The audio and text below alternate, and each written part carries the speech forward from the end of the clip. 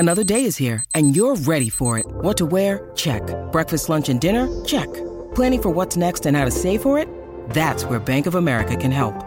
For your financial to-dos, Bank of America has experts ready to help get you closer to your goals. Get started at one of our local financial centers or 24/7 in our mobile banking app. Find a location near you at bankofamerica.com/talktous. What would you like the power to do? Mobile banking requires downloading the app and is only available for select devices. Message and data rates may apply. Bank of America N.A., member FDIC. When you need mealtime inspiration, it's worth shopping Kroger, where you'll find over 30,000 mouth-watering choices that excite your inner foodie. And no matter what tasty choice you make, you'll enjoy our everyday low prices, plus extra ways to save, like digital coupons worth over $600 each week. You can also save up to $1 off per gallon at the pump with fuel points. More savings and more inspiring flavors make shopping Kroger worth it every time. Kroger, fresh for everyone. Fuel restrictions apply. Your brain needs support, and new Ollie Brainy Chews are a delightful way to take care of your cognitive health. Made with scientifically backed ingredients like Thai ginger, L-theanine, and caffeine, Brainy Chews support healthy brain function and help you find your focus, stay chill, or get energized. Be kind to your mind and get these nootropic chews at ollie.com. That's OLLY.com. These statements have not been evaluated by the Food and Drug Administration. This product is not intended to diagnose, treat, cure, or prevent any disease.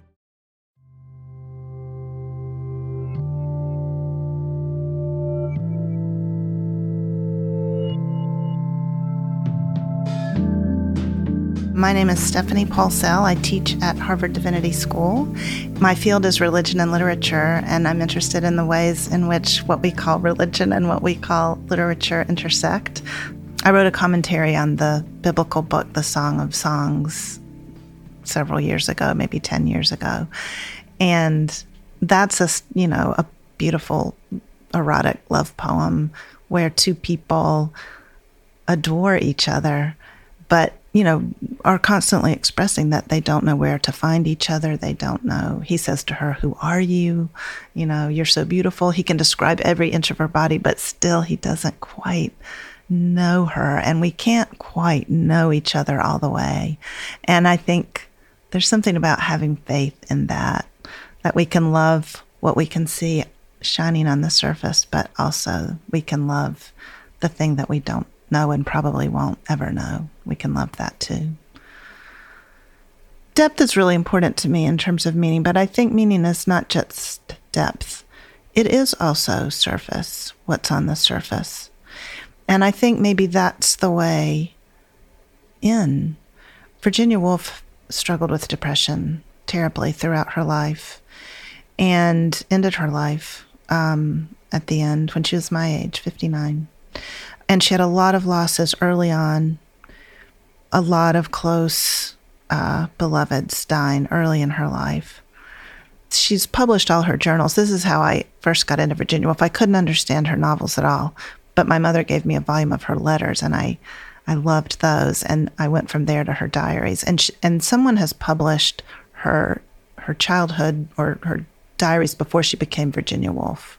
So from the time she's like 15 until she's 22, 24 maybe. And you can see that when she is in depression, they fall silent. And weeks go by, months go by, there's no writing. And then there's like a grocery list or, a short description of something she's seen. You see her writing her way back into life. And that's how the lovers in the Song of Songs come to each other. Your teeth are like a flock of goats. Your hair is like a flock of goats running down the mountainside, or your teeth are like, I can't remember, sheep, or, and it's in the creativity of trying to say what almost can't be said that they, are given their great project of creativity and love. So I think that starting with what we can see around us, I think we can't start maybe with what's deep and hidden in the fish that we want to have faith are there, but really aren't sure. I think we do have to start with the beauty of the world and of each other. My husband Kevin and I were just in Ireland, and we saw so many beautiful places, so many beautiful ruins of, monasteries and churches with birds making nests in them and, plants growing out of the windowsills, and it was amazing. But we went one day to a waterfall, just a beautiful, I think it was the tallest waterfall in Ireland. And we got there and I thought, why aren't I spending my life finding places like this and going to them and being in their presence? Why am I always trying to get my email answered? Why aren't I seeing what's in front of me on the surface with Emily Dickinson's Revering Eye? I think I think starting in the depths, especially if you're feeling that that's where you're, if you're in the depths of despair, maybe the depths aren't what you want to keep exploring. But to have, to be able to bring a revering eye to the world around us may be the thing that helps us get up. In Woolf's novel, To the Lighthouse, there's a painter named Lily, and she's trying to make a painting of a woman named Mrs. Ramsey who's died. And she's thinking about the vocation of the artist, and she thinks to herself that the artist is a lover whose work it is to take things that seem not to belong together and put them together in a way, as she puts it, that creates a globed, compacted thing over which thought lingers and love plays. And so I think if the artist is creating something that attracts both our thought and our love, when we're creating, we're involved in that, in thought and in love. And I don't know, there's nothing more generative or uplifting than that, I think, for me.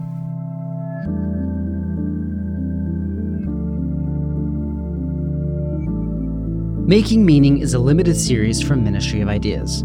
It is produced by me, Zachary Davis, and Jack Pombriand. If you enjoyed this episode, you can support us by sharing the show with your friends, subscribing, and reviewing us on Apple Podcasts. For more information, visit our website at ministryofideas.org. You can connect with us on Twitter, where we're at Ministry of Ideas.